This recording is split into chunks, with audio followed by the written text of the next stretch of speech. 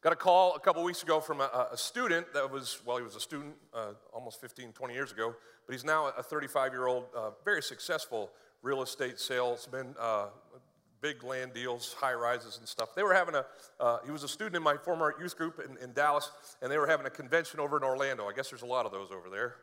And so he calls me up and he says, hey, man, it's only an hour from you. Do you want to have lunch? And he dangled Tex-Mex in front of me, and it was over. I was done. And so one of the restaurants that he and I frequented when we lived in Dallas together has just been put up over there. It's called Uncle Julio's. Highly recommend it. But we landed at Uncle Julio's on Wednesday, and it was a great reconnection. Has anybody seen someone after a long time and just been so glad to see him? And you catch up on all the stories. I mean, he's got 2 little kids, and I was privileged to be the officiant at his and his wife's wedding, and so we just talked about all the things that we needed to catch up on. But then what typically happens is we started going down memory lane. Who's been down memory lane? Isn't it fun to go down memory lane when people you have history with, just to be able to say, hey, remember the time, remember the time, remember the time. He was in middle school and high school when I knew him back in the days. One time he and I got to travel to China as part of a mission trip there, and we were staying at this one college, and it's a long story, but his name's Andrew, and Andrew's a total hack. And so he just loves to do anything to make people laugh. So this one night, they were all gathered in this one dorm room at this university in China, and he got mad. He made like he was mad at something one of the girls said, and he swung to just kind of tap the window out of anger. You ever done that? Oh, he's just doing that. Well, his fist hit the window, and the window shattered. It was about an 8x8 pane of glass on like the 13th floor of this Chinese dorm. We're in China. Right? And I'm like, oh my gosh, we just defaced government property in China. This is not going to go well. Someone's going to jail, and it's probably me. I forgot to take the offering. The offering is going to start right now. Is everybody cool with that? I was so excited to talk to you. So back to China. So I says to him, I says, hey, man, hopefully nobody goes to jail, and you got to know that you're paying for this. You're going to have to get on, and the internet wasn't really a thing back then, and so we're going to have to figure out how we're going to pay for this, but you're paying for every penny of the replacement price of this pane of glass. And so we go down, and the people behind the desk at this dorm don't really speak English, and we don't speak Chinese, and so we're trying to piece this thing together, and we've apologized, and they've assured us no one's going to jail, which was great. God answers prayer, and so... but then I said, listen, I know it's probably very expensive. Can you just tell us how much, this is going to set my son, this kid back? And they started doing calculations, making some phone calls and all this stuff. And they put a number across the table to me. And it was like, I don't know, 3,000 or 4,000 was the number. And I was like, that is an expensive window. And she said, no, in our currency. And it turned out, I kid you not, it was less than $10 to fix this pane of glass in China. And so that became the big joke. We got on the elevator, like, I'm breaking every window in this place, man. Come on. $10. Let's just go room to room. We're going to have some. Anyway, we told those stories and stuff that wouldn't be funny to you, but stuff that was important to us. And then what typically happens in these kind of reconnections with me, especially the spiritual relationships that I have, is that we get towards the end of the last basket of chips and salsa, and the check's been paid, and things, they turn to the, I really appreciate you. We got to talk to each other as Christian brothers. He was my student, I was his youth pastor, but now he's grown up, and I'm grown-upper, and we just got to say, isn't it great that God gave us that stretch together? Certainly I pray that I benefited him as his leader, but I know that I benefited from him as my student, the kid that showed me, how to live this life for Christ. His story from there forward is just a testimony to the goodness of God. And we just kind of had this, this walking back to our vehicles, just this moment to be able to share and reflect on those things. And it occurred to me that if I had anything to give to Andrew, it had been given to me by God through other people, through my experiences, through my training. In fact, if I've ever been able to benefit you as your pastor, it's not because of anything that's super great about me. It's just that God has given me experiences. I've recalled them, things that I've learned, things that I've done, and I've shared them with you. Many of you I've shared ministry with, and we've both drawn from those times as we've moved forward in this grace that God's given us in life with him. Today we're talking about a memorable life. A memorable life. And here's what I've come to understand about a memorable life. A memorable life, it's going to come right up here on the screen in just a second. A memorable life is basically marked by, well, if you want to live a memorable life, it requires you living a life with a good memory. You want to live a memorable life? Remember the important stuff and pass it on. The things that people will remember you for. Ever been to a funeral? People get up and talk about what? I remember the time when he said this, he showed me this, she was this in this time of need. You want to live a memorable life? Remember well. And then choose to live the things that you've been given. That's what this whole series is about. I'm not trying to trick anything up in this series. We're just going through the book of our book, the Bible, and we're just trying to discover the reminders that are already there. They're present. In fact, many of the books of the Old Testament end with farewell speeches. We're going to look at Joshua's here in the book of Joshua today, but the book of Genesis ends with a farewell from Jacob. The book of Deuteronomy ends with Moses saying goodbye. Samuel has a farewell in 1 Samuel. You even go to the New Testament, you got Jesus through all four of the Gospels having several farewell speeches as he was preparing for his death and his resurrection. Probably his most famous is right before his ascension. He goes to his disciples in Matthew 28 and he says, hey guys, one last time, go and make disciples. It's in these farewell speeches, these reminders that we have much of our doctrine, much of our faith. And we're just going to try to walk through them and learn from them again. Today we're going to be in Joshua. And we're going to watch as he passes on one more time to the leaders of Israel and to the Israelites as a whole what wisdom is in this life, in this promised land that they've been given. And we're going to learn from it, I pray. We're going to learn the things that are important for us to remember as well. Let's start here in Joshua chapter 23, verse 1. A long time afterward, when the Lord had given rest to Israel from all the surrounding enemies. I don't know how much you know about the Bible, but here's basically the short story of what's going on up to this point. God basically appoints a guy named Abraham. He has lots of descendants. You get to the end of Genesis, and those descendants are numbered in the sons of Jacob, the sons of Israel. Jacob and Israel, same guy. One of them is a guy named Joseph. He gets shipped off to Egypt, and basically a huge famine happens, and Joseph rescues his family from where they were living in a place called Canaan and brings them all to Egypt. Fast forward about 400 years, the descendants of the sons of Jacob have just multiplied upon multiplied.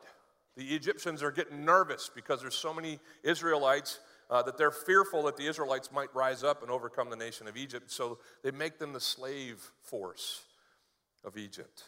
And they treat them poorly. And one of their sons, a guy named Moses, he gets thrown in a basket. Long story, read it. But he ends up basically on the lam. And God comes to him in a burning bush and says, Mo, it's time for my people to be taken from Egypt. It's time for them to head to the promised land that I promised their forefather Abraham. You're going to be the guy that gets them out. And again, fast forwarding through quite a bit, that's exactly what happens. Moses and some of his fellow leaders blew it to the point that they were prohibited from entering this promised land. For 40 years, the children of Israel kind of around the wilderness until finally it comes time for Moses to pass on. And it's only after Moses' death that Jesus says, all right, Israel, you can go take your land. He uses a guy named Joshua. He was the general, the president, whatever you want to call him, the leader of Israel. And you read the book of Joshua. It was one of my favorites when the sermons would get slow because all kinds of fight scenes in Joshua. And you read the book of Joshua, and it's the story of the conquest of the promised land by Israel. Well, now we have come. Everybody get the synopsis there? We've come to the time when Joshua's about to die. There's been rest in the land. The enemies that were there have been subdued or completely wiped out. And it says that Joshua was old and well advanced in years. He summoned then all of Israel, its elders, verse 2, and its heads, its judges and its officers. Kind of picture this like mass, kind of like, an inauguration crowd, but even bigger. All of Israel, or representatives at least of all the tribes, are present, and the lesser thans are kind of, no offense to them, but the less importance are in the back, kind of amassed around Joshua, and in the front, you got all of the government officials, judges, officers, elders, and heads. And then Joshua stands up. He's about 110 years old, no microphone. Must have had a boomer of a voice. He says, I am now old, and I'm well advanced in years. And then he begins to speak. And he gives them 3 principal things that they need to remember. If they are to persist here in the promised land, if they are to continue in this vein that God has started them in, there's 3 things that they need to remember. He starts in verse 3 with the first one. They need to remember what God has done for them. And you and I, if we're going to live this life for God that he's called us to live, we have to have great memories of all the incredible ways that God has blessed us. Joshua says to Israel, he says, you have seen all that the Lord your God has done. Remember? You have seen all that who? The Lord your God has done to all these nations for your sake, for it is the Lord your God who has fought for you.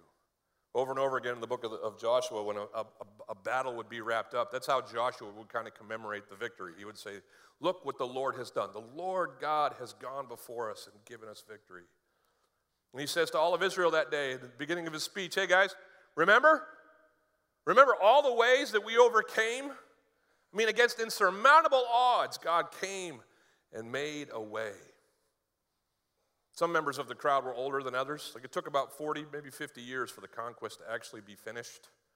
So certain members of Israel weren't even around at the beginning. So maybe some old guy stands up in the corner and he says, Josh, tell him about the time that the Jordan stopped. And he's referred in chapter 3. I mean, one of the first things that happened in the conquest of the promised land is that all of these 2 million Jews had to cross the Jordan. No bridges, no boats. And they got to go across this huge river. And they're standing there and they're just waiting. And they remembered the Red Sea. God's great at stopping water. He's great at kind of pushing water aside. And sure enough, you read chapter 3. If this gets slow, I invite you, read chapter 3. Because it tells us that the water's backed all the way upriver to the point that the bed of the Jordan was dry and the entire nation of Israel crossed. Maybe another guy was in the back and he says, Jericho! Maybe poor people had heard that story because that's a humdinger, right? Remember Jericho? It's one of the first cities that had to fall if they were going to be able to press on through the promised land. Jericho had these Mac Daddy walls. I mean, they were serious. And they just weren't coming. And so Jericho was just content to sit inside and just laugh at the armies of Israel because they couldn't get to them. So Joshua gets all the leaders together and he says, here's the plan. We're going to walk. So they walked around Jericho the first day. They wake up the next day, same plan. Does it for 6 days, and on the 7th day he switches it up. Who remembers?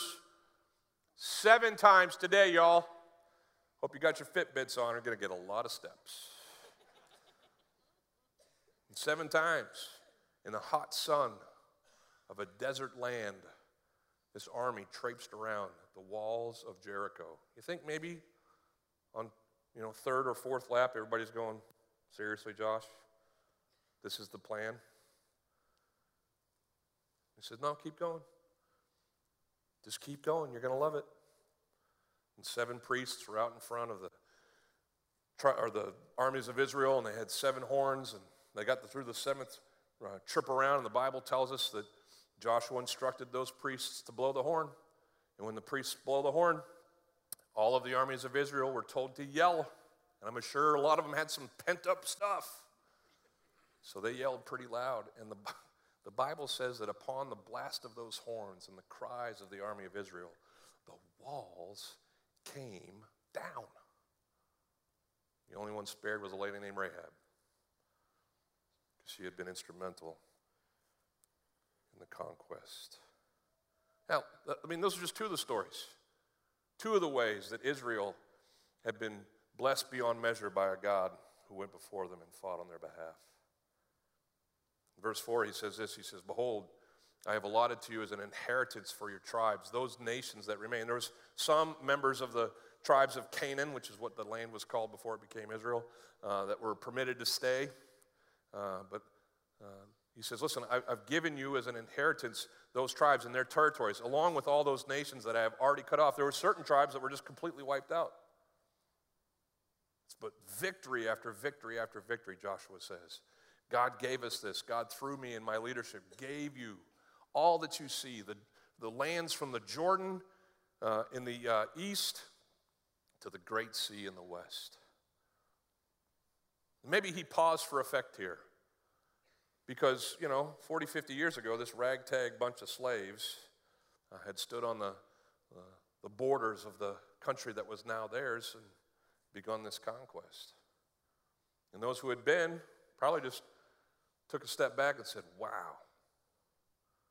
This is what I've noticed about life. There's very few wow moments. There's lots of wow things because life is full of God's blessings. Did you know that? But most of them we don't notice because we just take them for granted. But every once in a while something happens and we're like, wow, like you were in that car accident and you should have died, but you didn't. And everybody got out unscathed and you stood there on the side of the road, you looked at the wreck that is your car and you're just like, wow. Or you stand in the room like I did as your first child is being born. And, the joy and the angst and the terror that are all a part of that culminate in this little lizard coming out and being laid in the fishbowl that's been cut off and put under the heat lamp. And you're just standing there. And I still remember this, all three of my kids, but especially the first one. I just stood there and I was like, wow, that is part me and part her. And it's coming home. And life changed that day. I remember standing at the end of an aisle and watching my bride come down that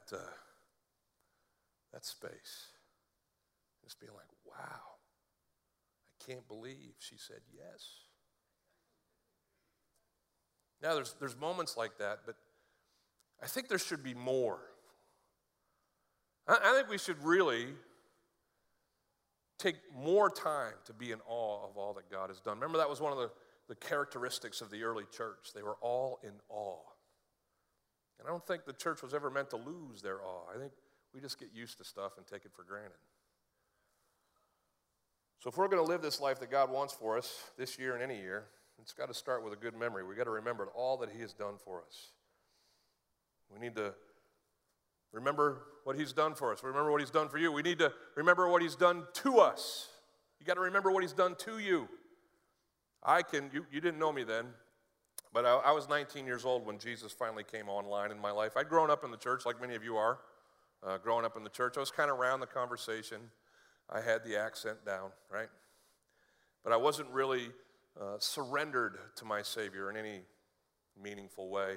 When I was 19 years old, a whole bunch of circumstances came about to where my eyes were open. The veil was lifted. And I got to know my Savior for real for the first time. And I am quantifiably different from the 19-year-old kid that didn't care about God to the much older man who is dedicating his life as best he can to honor him. Not perfectly, but I can tell you right now, way different now than I was then. Have you paused lately to just remember what God has done to you? The grace that he has shown you in making you more like himself and less like you were. We need to remember what God has done for us. We need to remember what God has done to us. We need to remember what God has done through us. Every one of us in here has been used of God for his purposes in some way to make a difference in another person's life. Some of you are like, oh, I haven't. No, you have. Even if it was just a kindness shown. God has used, and that's his purpose. He created us so that we could love him and love each other and provide for each other. And that's a blessing on a blessing. You and I, when we serve each other, we are blessed to be able to serve those people, and those people hopefully are blessed in the process. But the blessing that comes to us from just knowing that God used us, that we were a tool, a vessel for his grace. Here's what I want you to do this week, if you'll join me. I want you to take a piece of paper, or if you're way past paper and you don't want to kill trees, open a file, okay? And I want you to spend some time going through those 3 questions. What do I need to remember that God has done for me in my life? What are the things that I can point back to and see, God did this, God did this? What are the things, start another section. What are the things that God has done to me? How has he altered my life since I've known him? And then start another section. What are the things that God has done through me? Just that exercise alone, I think, will set your eyes upon your Savior in new ways. It's that memory that points us to what's next. Joshua tells Israel, hey, remember what God's done for you. And then he says, remember God's promises to you. Look what it says in Joshua 23, verse 5. It says, the Lord your God will. He goes future tense here. The Lord your God will continue to push them back before you and drive these nations that you have already defeated, but will try to come back on you. He will continue to push them back and to drive them out of your sight, and you shall possess their land, just as the Lord your God has what? Has promised you. Yeah. See, God has this plan. Anybody heard that? God has a plan for your life, right? Jeremiah 29, I know the plans I have for you, right? God has this plan. He knows the future. You and I don't, but he does. He has this preferred future for every one of us, and he is fully prepared to grant us his plan. Joshua reminds Israel of that. You have what you have by God's grace. Remember what he's done for you. But you will continue to have what you have because of God's promise. The Bible's full of God's promises to us, right? He'll never leave us or, right? The Bible tells us that if God is for us, who can be, right? I mean, there's all kinds of great promises of his presence and of his defense, of his reliability. He doesn't take breaks. His love is described in the New Testament as agape love. It's unconditional. It's without fail. It's unrelenting in its nature. These are the promises of God. Let them be your encouragement with every day. That you wake up, you know what the Bible says? The Bible says that we wake up to mercies that are new every morning. Isn't that true? Like, I don't know if you're just naturally an optimistic person. I tend towards cynicism. I live in America. Are you with me, right? But what I'm learning this year is that's probably not the default setting of the Christ life. Cynical, it's not what we were given. Hope, we got buckets of that. And we wake up every morning to opportunity in our Savior. And this isn't a blab it and grab it, name it and claim it, prosperity gospel thing. This is just theology. This is just truth. We have a God who is for us and not against us. We have a God who has a plan. His plan might include some hardships so that we can learn some things we wouldn't learn otherwise. I'm not saying it's always going to be easy. But God is good all the time. All the time. God is good. It's true. It's not just coffee cup sayings. It's true. And so when you wake up every morning, don't wake up discouraged. If you're a follower of Jesus Christ, you are a child of the King, prince or princess. And that comes with benefits, with opportunities, with mercies that are new every morning. But let me give you the catch, if there is one. Because Joshua goes on in his speech. He says, remember what God's done for you. Remember his promises to you. But then he says, remember that you have a part in his promises. Let me throw something out to you. There's all kinds of things in theology or in God's character that are unrelated to us. They're not tied to us or any conditions. They're just given to us. Grace, it's available to every one of us. Everybody agree? It's by grace that we are saved through faith, and it's not about our works. It's not about ourselves, so that none of us can boast. Who's grateful that grace doesn't come with any conditions? It's good, right? God's love? No, we have conditional love, don't we? Some of you were not loving the person in front of you on the way to church this morning because they were driving poorly. Some of you have that person at work that you intentionally avoid. When they get off, or get inside the doors, you go that way because they make you crazy. We struggle because we're human with putting conditions on our love. But God's love for us, spiked at 11. There is no waning, no ebbing in his flow. There is just constant love for us. There's certainly all kinds of things that are ours from God without condition. But can I tell you that blessing is not one of them? Like God's love is unconditional, God's grace is unconditional, but his blessing, us receiving what he has promised, a lot of those things aren't, usually. Now, I got to be careful because I don't want to make it, karma. We don't do karma. But we do live, as the scripture teaches, by a sow and a reap principle. God says, here's what I have for you. Just like we talked about last week with making good choices, like with our kids. Here's your opportunity, son. You're 5 years old and we're trying to clean up the toy room. If you clean up the toy room, ice cream sandwiches. Woo! Right? But if you don't clean up the toy room, going to bed early tonight and the rest of the week. Boo! But you choose. You choose. God's given us a choice. And depending on our choice, his blessings either unfurl or sometimes the consequences for those choices are ours, right? We need to remember that our choices matter. Usually, now I put usually in there because has anybody made really bad choices and God still blessed you anyway? If your hand isn't up right now, I want to inform you that as part of the human race, that is entirely true about you. Okay? None of us has gotten exactly what we deserve from a holy God. And should we all be grateful for that? Anybody with me? Okay, so God usually, the sow reap principle applies. But thankfully, you and I have been loved by God so much that every once in a while we do stupid stuff and he still gives us things anyway. Isn't that great?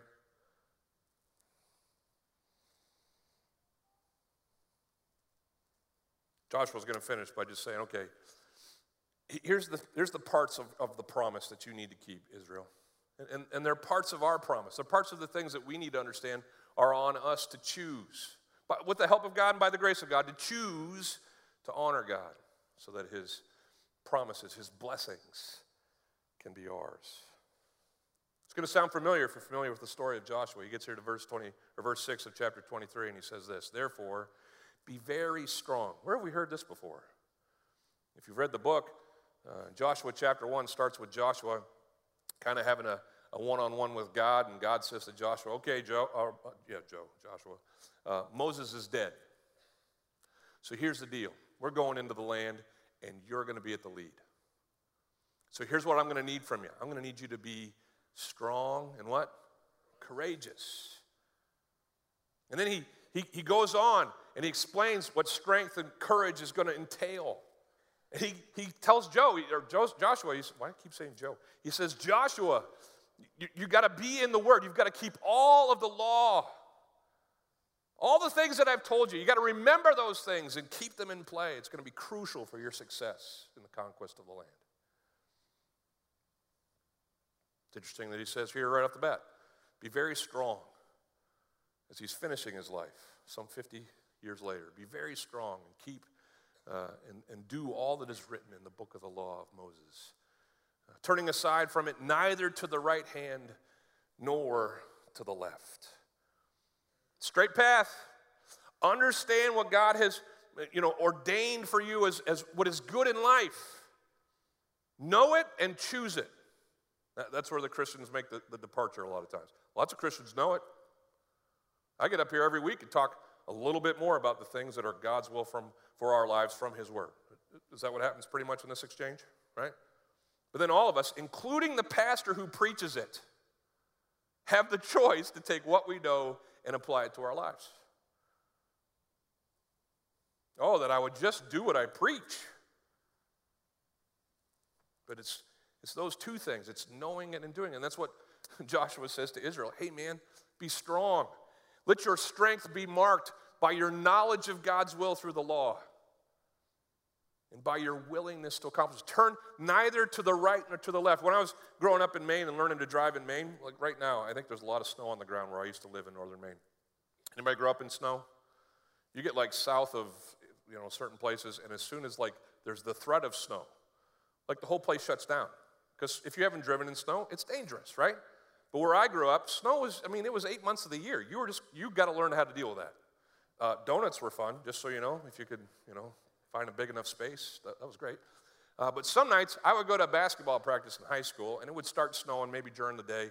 I would go to basketball practice like 4 or 5 o'clock. We'd be there for a couple hours, maybe 3 after we showered, and we'd come out, and there would be, I kid you not, 2-3 feet of snow on the grounds, on the roads. Here's how it works, if you don't know, especially in sparsely populated areas like where I grew up, they do the highways first. All the plows go there. All the salt trucks go there. And so if you live in a town like I did, hopefully you have a plow in the front of your truck, but otherwise, just try to stay on the road. And so we used to have this thing, that's what we were taught. Take your half out of the middle. Anybody know what I'm talking about there?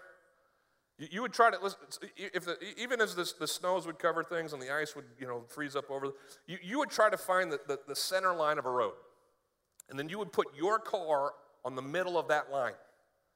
And you would stay, that would be your only guide. You can't tell where the ditches are because the snow has covered everything and made it all one level. You don't know where the side of the road is. You can't see it. So you keep that sucker right on the middle of that yellow line until somebody comes, and then everybody prays, right? And you both slowly go past each other as close as you can to each other. And then as soon as you're past, right, both of you, you can look back in your rearview mirror. He's doing the same thing.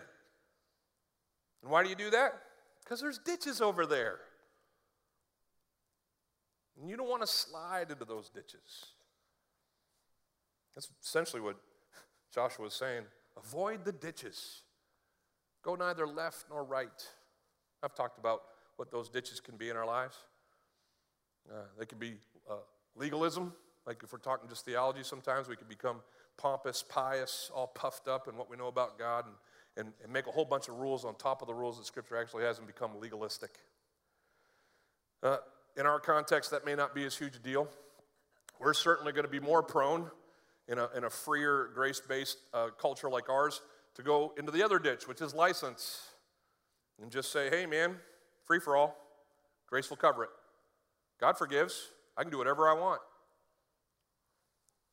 But neither of those are good for us. Neither of those are what the Word teaches. We want to stay on the yellow line, centered on the things that God says. Are you strong in your knowledge and your obedience of God's Word? That's why we do all the stuff that we do here. We're not just trying to make you busy. We're hopefully teaching people as we disciple them one-on-one, or as you're parts of life groups, or if you're part of men's ministry or women's ministry, if you're serving in other ministries, if you're a part of things here at the church, it's so that we can know God and His Word better, and we can help each other stick to it, stay on the yellow line. Joshua goes on and he implores them to be strong in avoiding the wrong. Reading verse 6 again. Be strong in avoiding the wrong. It'll go up there in just a second. Be strong in avoiding the wrong. Yeah, read verse 6 with me again. Therefore, be very strong to keep and to do all that is written in the book of the law of Moses, turning aside from it neither to the right hand nor to the left. And he says in verse 7, that you may not mix with these nations remaining among you, and you may and you may not make mention of the names of their gods or swear by them or serve them or bow down to them. Two things here. He says, listen, man, I want you to know the word of God so that you don't swerve, no ditches. And I want you to know the word of God so that you don't blend. Let's talk about blending. We live in an intolerant, tolerant world. The culture that we live in likes to think of itself as very tolerant. We want to accept everybody. But just so you know, because we don't accept what the world accepts, they don't accept us. Is everybody with me on that? We're the weird ones now. We used to kind of, have a greater say or a greater place in culture. But culture is moving past the traditional Judeo-Christian ethic. And so here's going to be the temptation. It already is. It already has been. Like when I went to high school and just went from my church to my school, there was a huge temptation, and I succumbed to it most of the time, to just fit in, to just blend, to not stick out for my faith, to not even talk about my faith. Let's not make it a thing. But there's going to be a greater push in the years to come for the church to blend. And Joshua here and in many other places in Scripture, it says, no, don't blend. Don't mix. It says here, don't mix with the nations that remain. Don't mix with them and their cultures and their ways and their ideas and their gods. Just stay away from them. Don't blend, and then don't bend. He says, listen, don't make vows in the names of their gods or swear by them. Don't serve them, certainly, or bow down to them. Just avoid anything that could pull you away from the one true God, from the yellow line of the book of the law. You know, back in those days, there was, just as it is today, like the coexist stickers, there's all kinds of religions that you could choose from in Canaan back in those days. And so people would bring their religions like into places of business. If you wanted to make a deal, instead of like signing contracts like we do today, you know, or sliding your card and signing the digital pad, you would, you know, and even beyond, you know, spitting and shaking, they would basically swear in the name of their deities. Baal worship was huge in Canaan at the time. And so someone who was a Baal worshiper would come to you and say, yeah, I'll buy your rake. I swear by it in the name of Baal. And then, I don't know, shook hands or maybe did a dance. I don't know. But it would be easy for Israelites to not want to stick out to say, yeah, that's fine. We'll swear in the name of Baal. And all of a sudden, the door is opened up.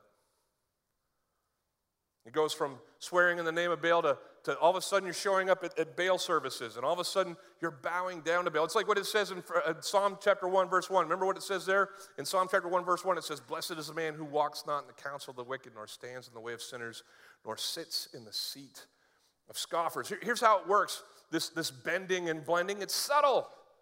We're walking along down the yellow line of God's purpose for our lives, and all of a sudden something distracts us, and we slow down. Or we start walking with those who differ from us in our opinions. It's like going to college out of a Christian, you know, church, heading off to college and being taught that God isn't real and all the things that they, you know, propound or purport there in our, you know, schools these days. Well, you start hanging out with them and you start thinking, yeah, maybe God isn't real. And you kind of just stand in the midst of all the other ideas. And eventually you're around them for so long, like some of our kids, that you just kind of sit down. The seat of a scoffer.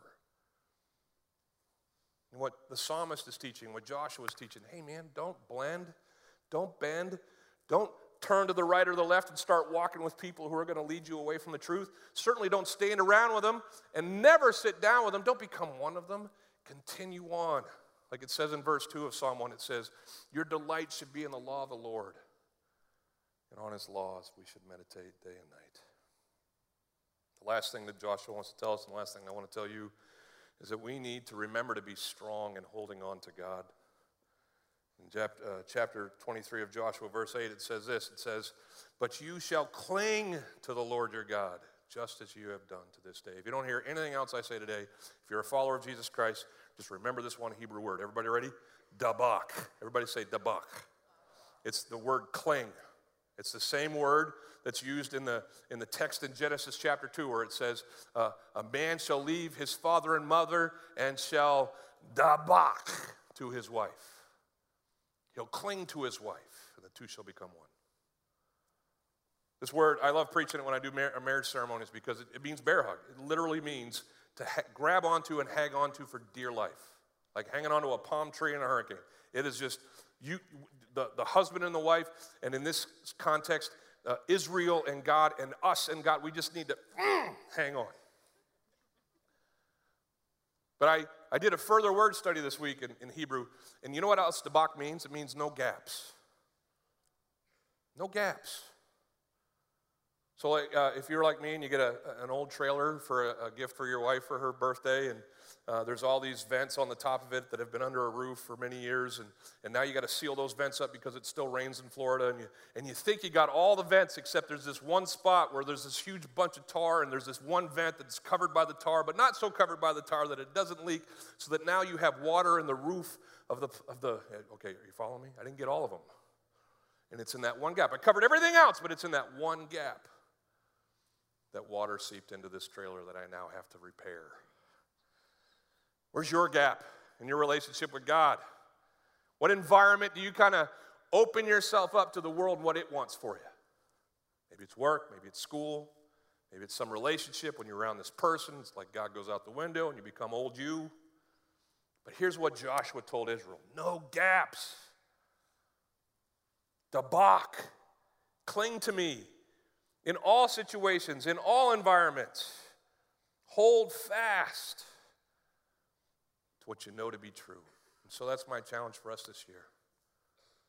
To live every day waking up to the awe of our God, remembering what he's done for us, what he's done to us, what he's done through us. Remembering his promises to us, but remembering that we have a part in those promises. It's our part to remember what God's will is and to stay on it. No swerving left or right in the ditches. It's our part to avoid the things of this culture that would pull us away from the truth. It's our part to hold fast to the one true God. It's his will for our life. It's the keys to his blessing. It's my hope for our church. It's my prayer for myself.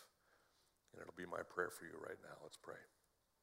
God, thanks so much for a chance to open your word and to be reminded in this way by Joshua in his speech of what matters. What matters is remembering all that you've done for us and being mindful of your promises, but then remembering what it takes, God, in our relationship with you to see your blessings unleashed in our lives. Thank you for the blessings that we don't deserve. There's too many to count. You bless us anyway. Everyone in here is a recipient of your grace in that regard.